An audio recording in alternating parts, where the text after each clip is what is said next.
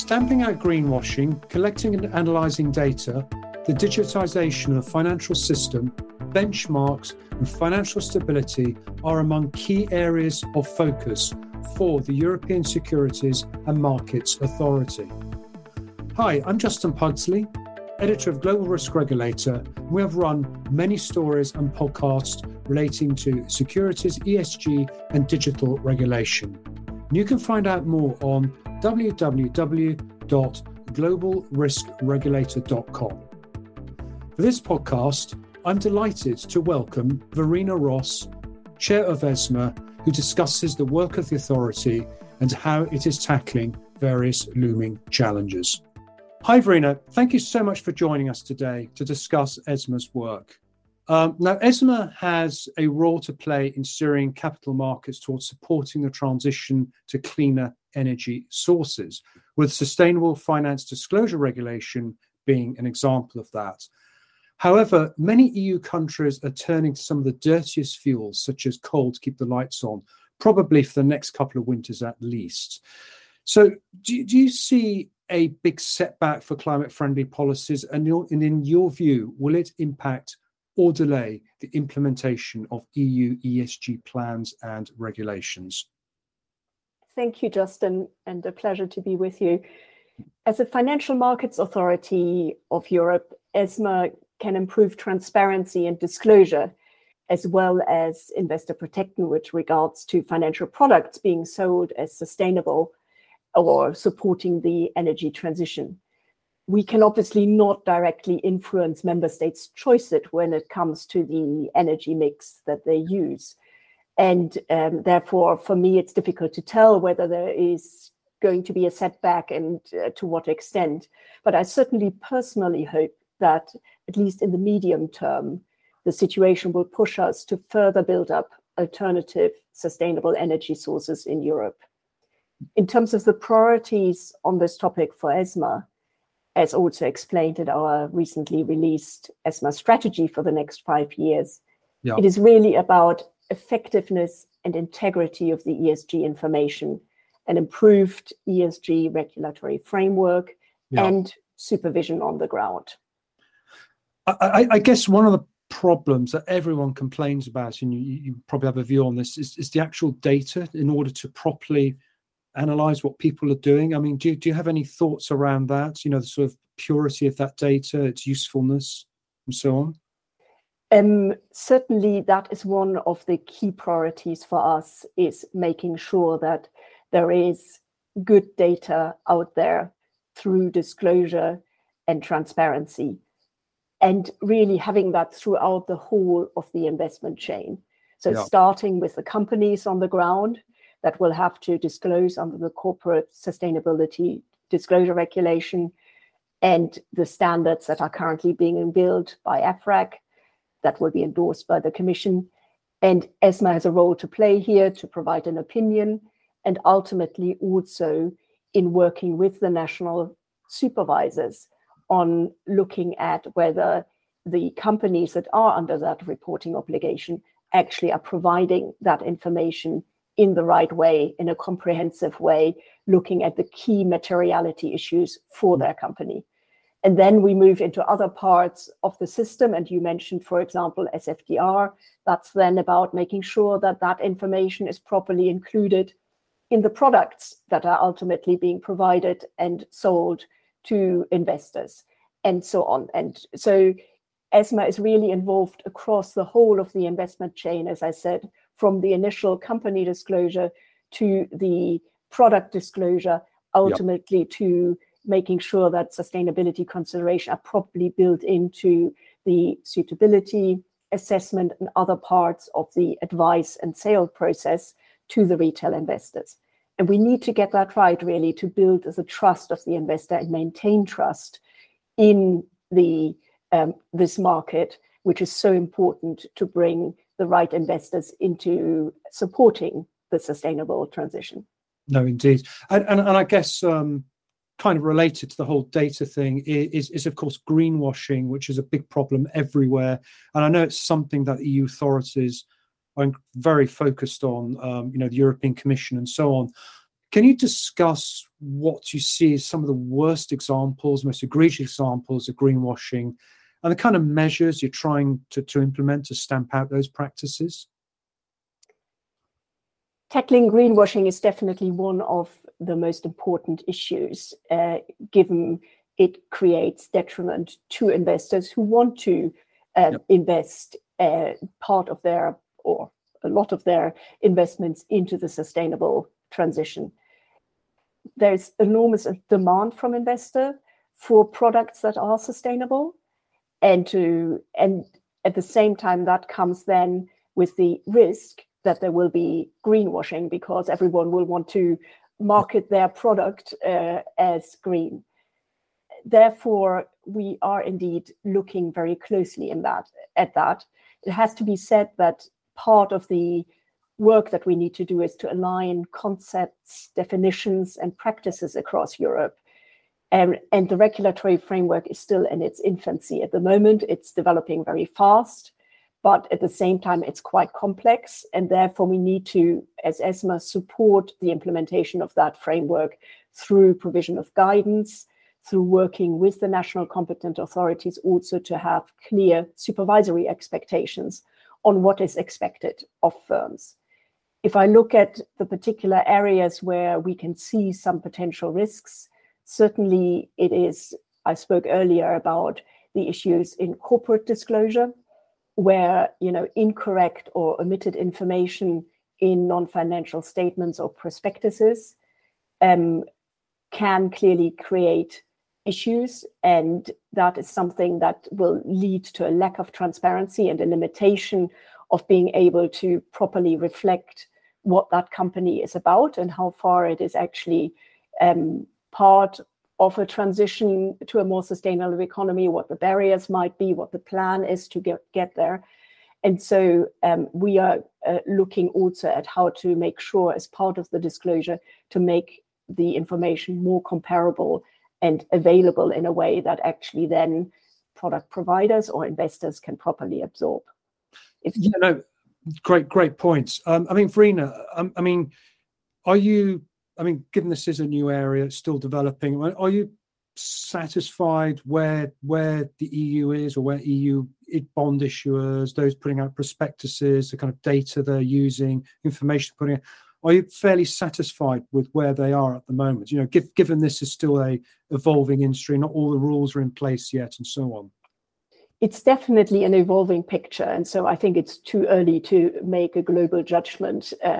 It's clear that we see some who are very much at the forefront. If I look at some of the asset managers, they are clearly trying to make sure that under the SFDR, they provide proper disclosure, including what they're doing specifically, what their products involve, having the right documentation in place. But it is clear that there are still data limitations. There are issues around how some of these new rules are to be interpreted. And that is an ongoing challenge for market players, but also for us as supervisors in our supervisory activity. So it's a really common challenge, which also requires quite a lot of knowledge building and experience that we need to collectively do. And it's something where clearly there's still a long road to travel. So,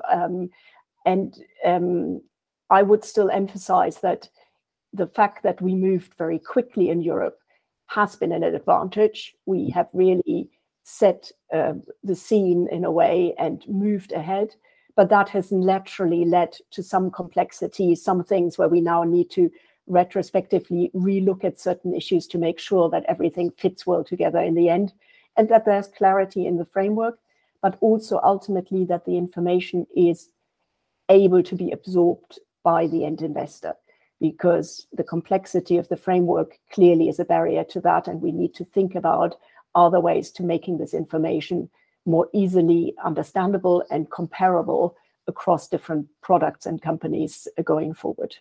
Okay, well, thanks for that, Verena. Okay, now for years, ESMA has been collecting a lot of granular and detailed data through a number of sort of reporting standards. One, the Markets and Financial Instrument Directive comes to mind. Now, some industry sources that I've spoken with over the years kind of question whether regulators have the capability of really using all this data, making the best use of it, such as analysing it and so on. Can you discuss some of the investment you are making in this area and how you are already extracting greater insights from this data?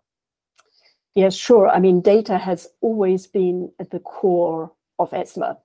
Yeah. In a way, we were created after the global financial crisis, and one of the efforts was to try to create, through a regulatory and reporting regime, greater ability for public authorities and for the market themselves to have visibility of what's actually going on. And so we've been part of that journey. Increased data has brought real advancements, I think, for ESMA, for national authorities, but also for other EU public authorities in our ability to do our regulatory and supervisory work and really analyze the market developments. It remains a challenge. First of all, it's not perfect yet. There are still gaps in the data landscape. At the same time, it's also a fact that we have now huge amounts of data, and there is a challenge, as you say, in handling, processing, and analyzing that. Yeah. When it comes to the MiFID data set, if I may maybe explain a bit further, we are handling that significant data flow through two separate systems. One is one which we built very much in the wake of the MiFID II and MiFIR regulation a few years ago. And then more recently, we also have designed a big data platform that is able to bring some of the benefits of actually bringing that data together in one place and with the capacity to really use it and analyze it in an effective way. We are now also working on migrating other main data sets, such as EMIR and SFTR, so more on the positions and other parts of the system into this big data platform.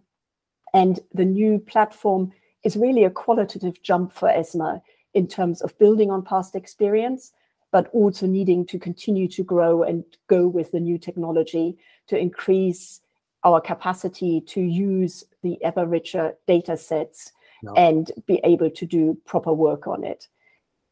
Maybe just to say a couple of examples of the work that we do with the data. I mean, some of it you see in our analytical work on trends, risks, and vulnerabilities report that we publish on our financial stability analysis.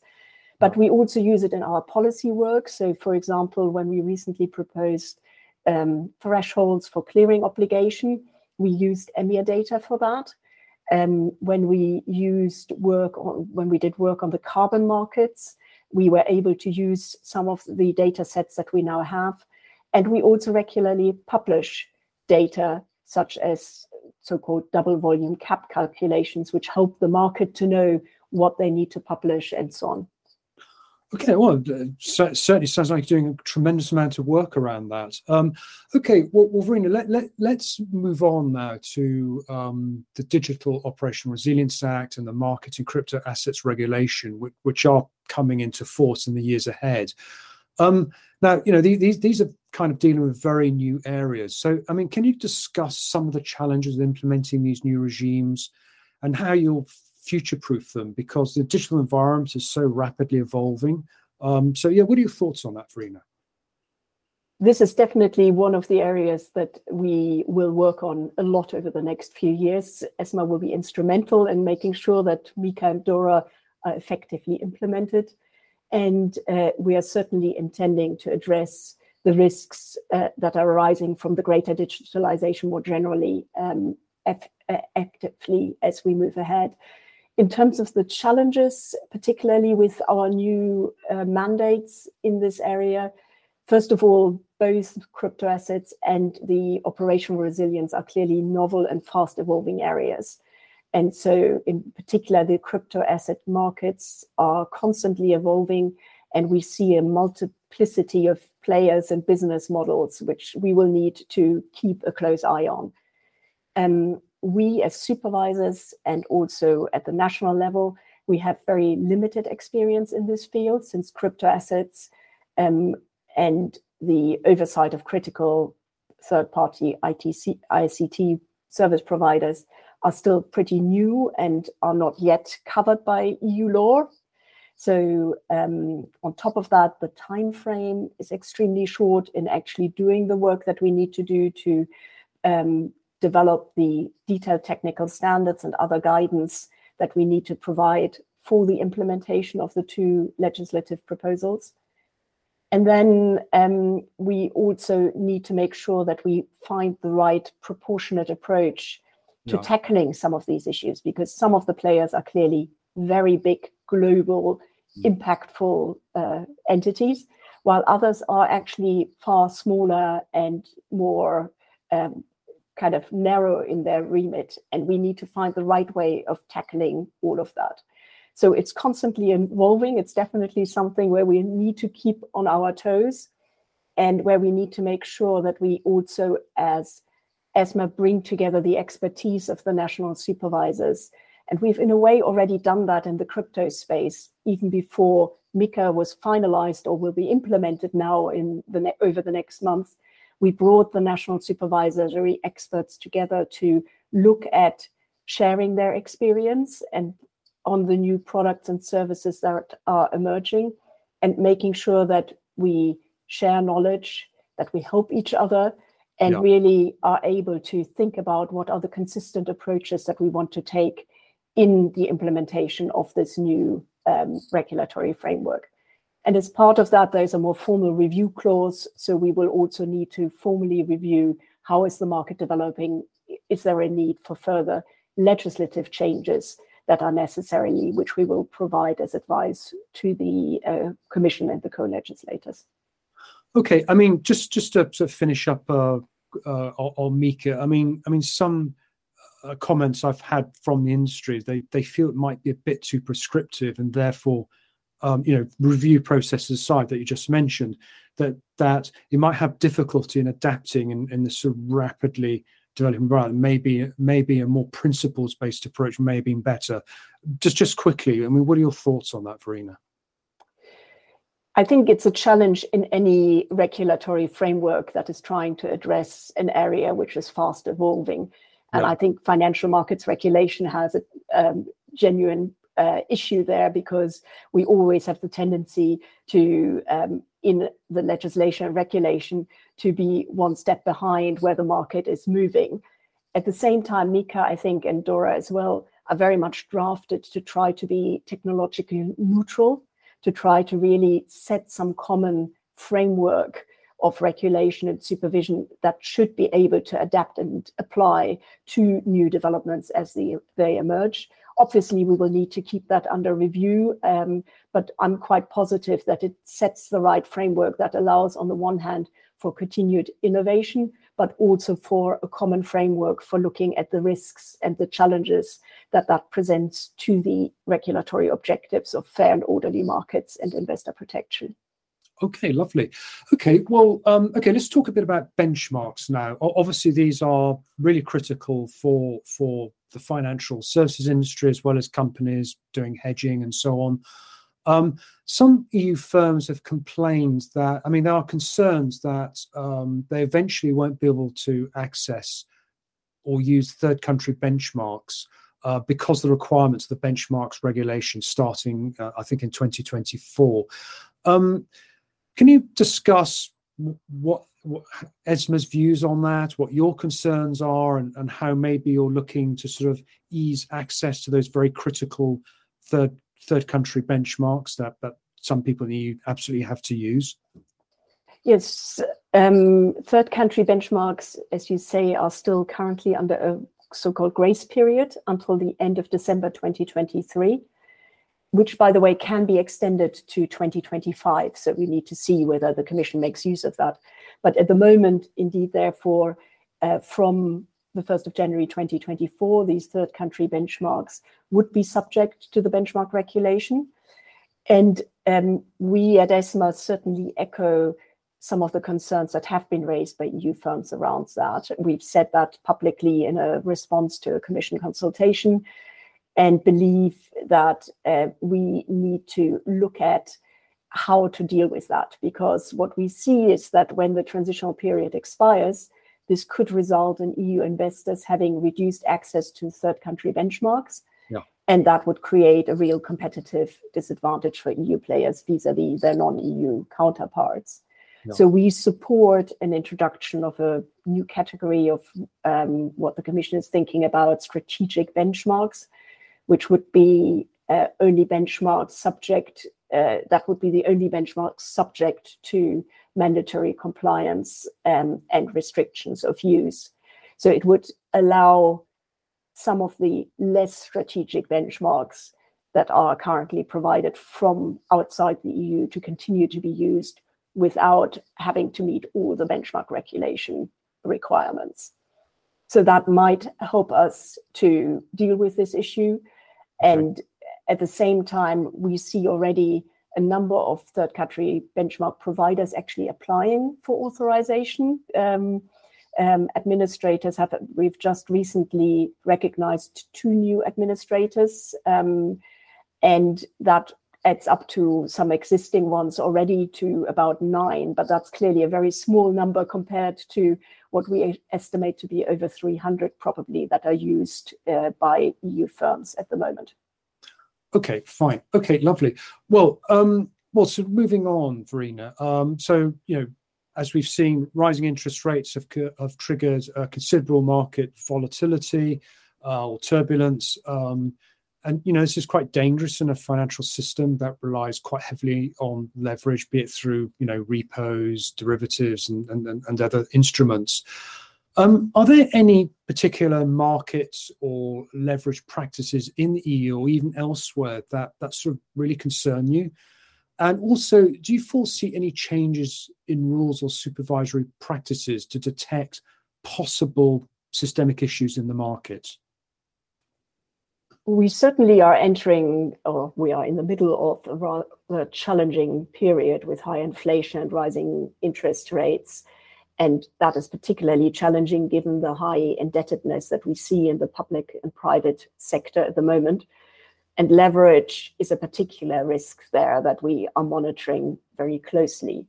It's not always easy to detect across the whole of the wide-ranging capital markets players, also due to data limitations, but we are certainly monitoring it where we can very actively. And let me just give you an example, maybe where we are particularly spending quite a lot of time is in the funds space, so investment funds, and the buildup of leverage in that area. And as part of the Alternative Investment Funds Directive, we actually have the possibility now that national competent authorities can set leverage limits to curtail the buildup of risks by leveraged funds.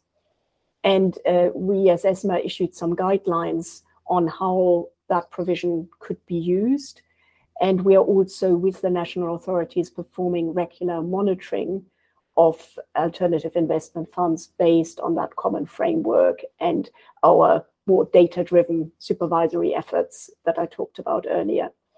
Our aim is not to focus only on the most leveraged funds, but also to assess vulnerabilities such as liquidity mismatches that can be amplified by the use of leverage. So, for example, real estate funds or corporate bond funds. And so national authorities have not yet used the leverage limits that they now have the ability to set, but actually the Central Bank of Ireland published late last year a consultation paper on thinking about putting such measures in place vis-a-vis property funds. And that's still under consideration, but I think it's very positive that national authorities are now looking at these additional tools that they have at their hand. And with the regular reporting, we will clearly continue to keep a very close eye on that as well.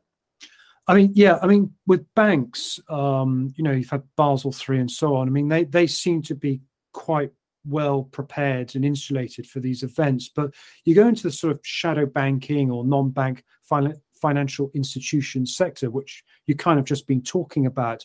That's a very sort of opaque area, if you like. I mean, these things change all the time. Are you concerned that there could be quite a lot of leverage hiding in pockets of this, as we found out in the UK with the pension schemes? You know, that there was a lot more leverage in there than I think was appreciated. I know in the EU it's not such a big problem, but you know, what are your thoughts about that? You know, have we got all the bases covered?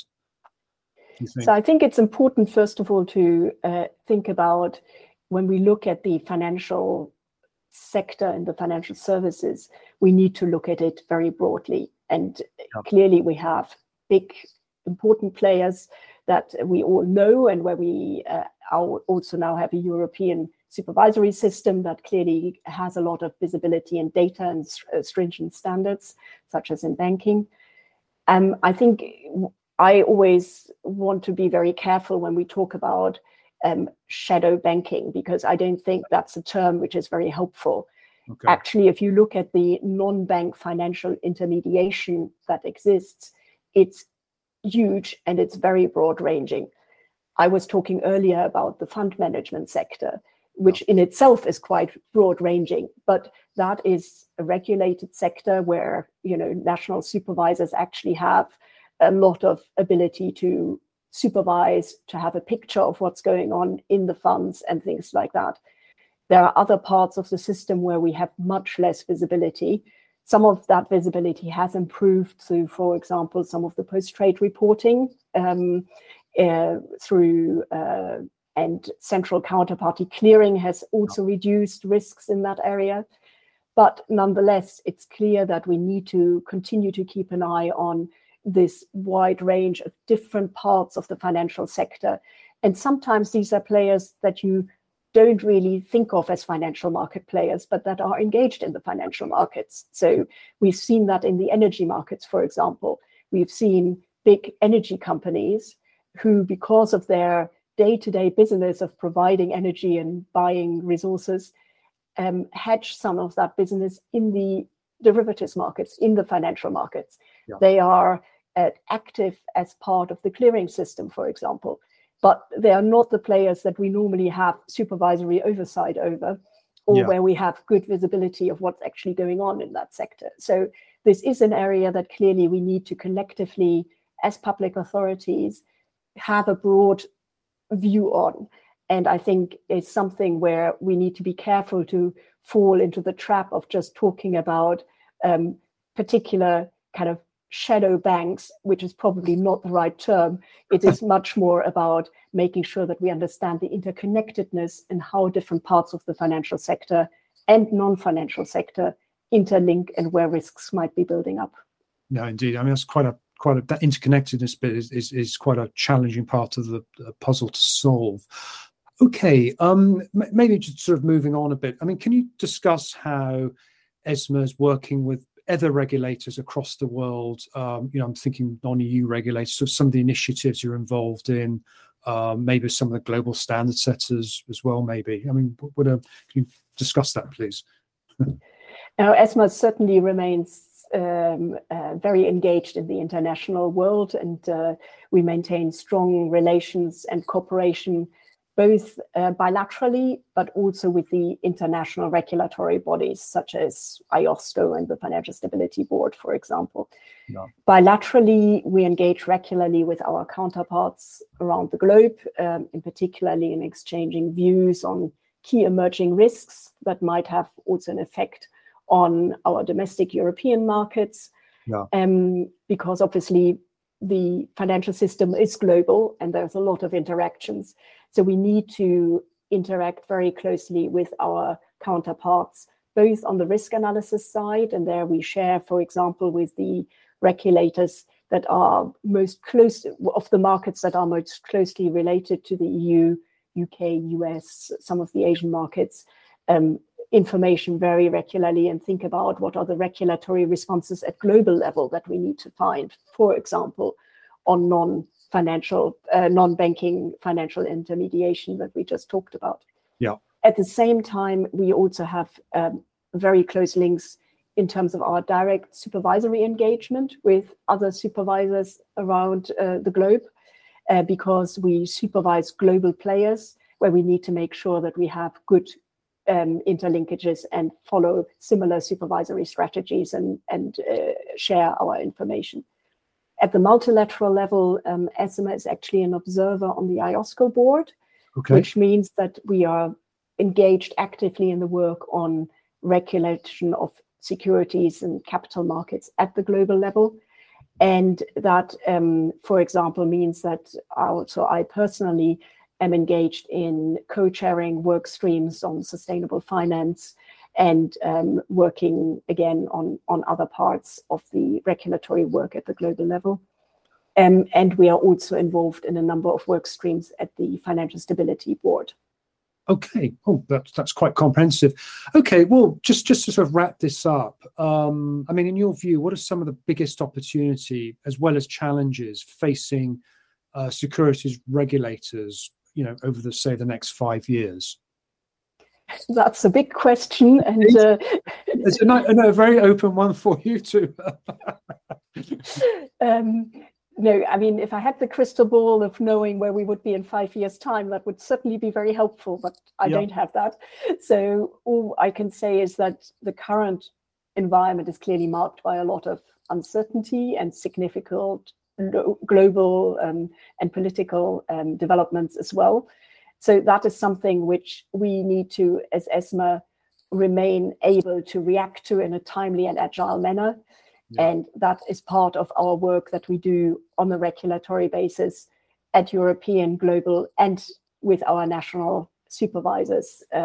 So this is something that clearly will remain very important.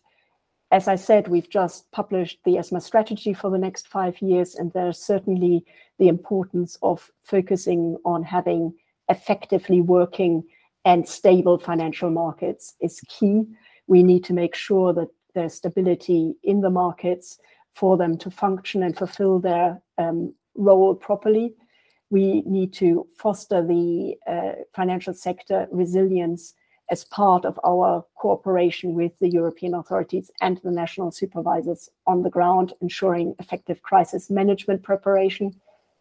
And we also need to make sure that we continue with the ongoing challenges of transforming the economy towards low carbon, sustainable, and are able to take into account the developments that are happening on the technological side and building on the data capacity to be able to analyze all of that. In terms of the retail investor protection, which is another core priority for us for the next 5 years, it is really about making sure that we properly understand where the risks for investors are. We know high inflation clearly has an impact on retail investors on the ground, together with the issues of energy prices and all of that. We need to make sure that ultimately retail investors are properly able to make informed investment decisions in that environment and are supported in that by the financial market players, and that they ultimately can fulfill their medium and long-term financial needs through the capital market. Everyone is aging. We need to make sure that there's proper investment for that going forward. So it's a complex picture that is certainly challenging us at the European level. But my key aim is to make sure that we, as ESMA, together with the national authorities, are prepared and are able to react where we need to, and ultimately underpin the system through strong supervision and enforcement, and make sure that the European markets are able to function in an orderly and stable way and protect investors. Well, that was certainly an interesting discussion with Verena Ross, Chair of ESMA, who gave us some great insights into the authority's work on ESG, data, transparency, financial stability, and benchmarks. If you're interested in these kind of topics, please visit www.globalriskregulator.com. And if you would like to hear future podcasts from us, you can subscribe via Acast, Spotify, and Apple Podcasts. And finally, I'd like to wish everyone listening to stay safe and well. Thank you.